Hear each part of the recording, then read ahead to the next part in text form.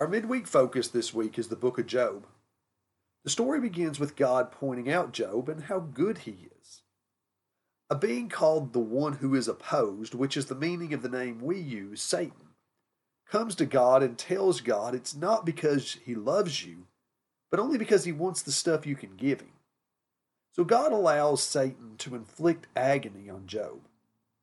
Everything Job cares about is taken from him. At first, Job continues to praise God, but then in chapter 3, he really begins to fall apart, cursing the day he was born. Now, Job's friends come to help, and they say, Job, you must have done something terrible for all this to happen to you. God is just, and bad things are happening to you, so you're getting what you deserve. However, Job continues to defend his innocence and begins to attack God for being unjust, reckless, and not good.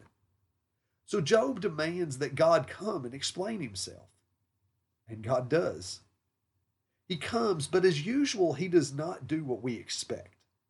He doesn't explain the situation with Satan. Instead, he shows Job how big and intricate and detailed the universe is and asks Job if he is able to understand, let alone run the whole thing for even a second.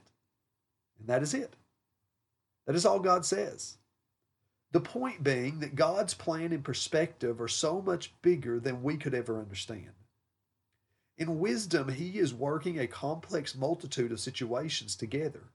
Job could never even begin to understand why it was that he suffered.